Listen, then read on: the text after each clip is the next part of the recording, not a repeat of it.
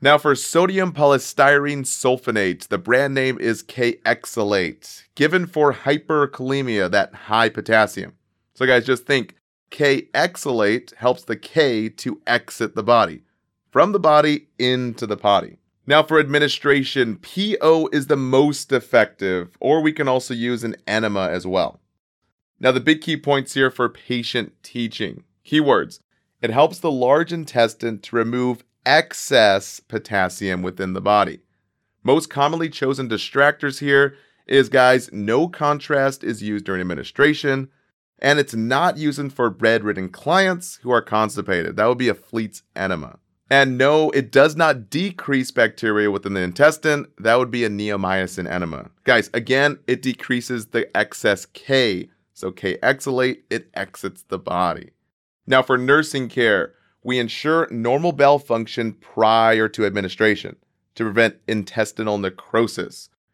So big key points, guys. We assess, always assessing first as a nurse. We're assessing the abdomen here.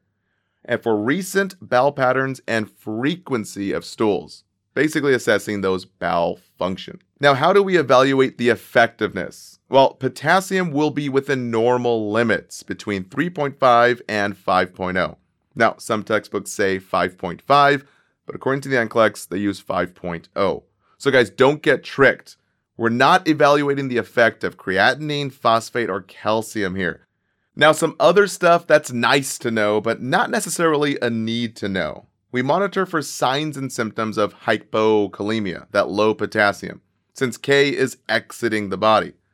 So guys, remember, potassium helps the muscles pump. So low potassium, we get low pumps. So in the heart, we get palpitations and flat T waves. And guys, in the muscles, we just feel lethargy and cramping. But here's the key point.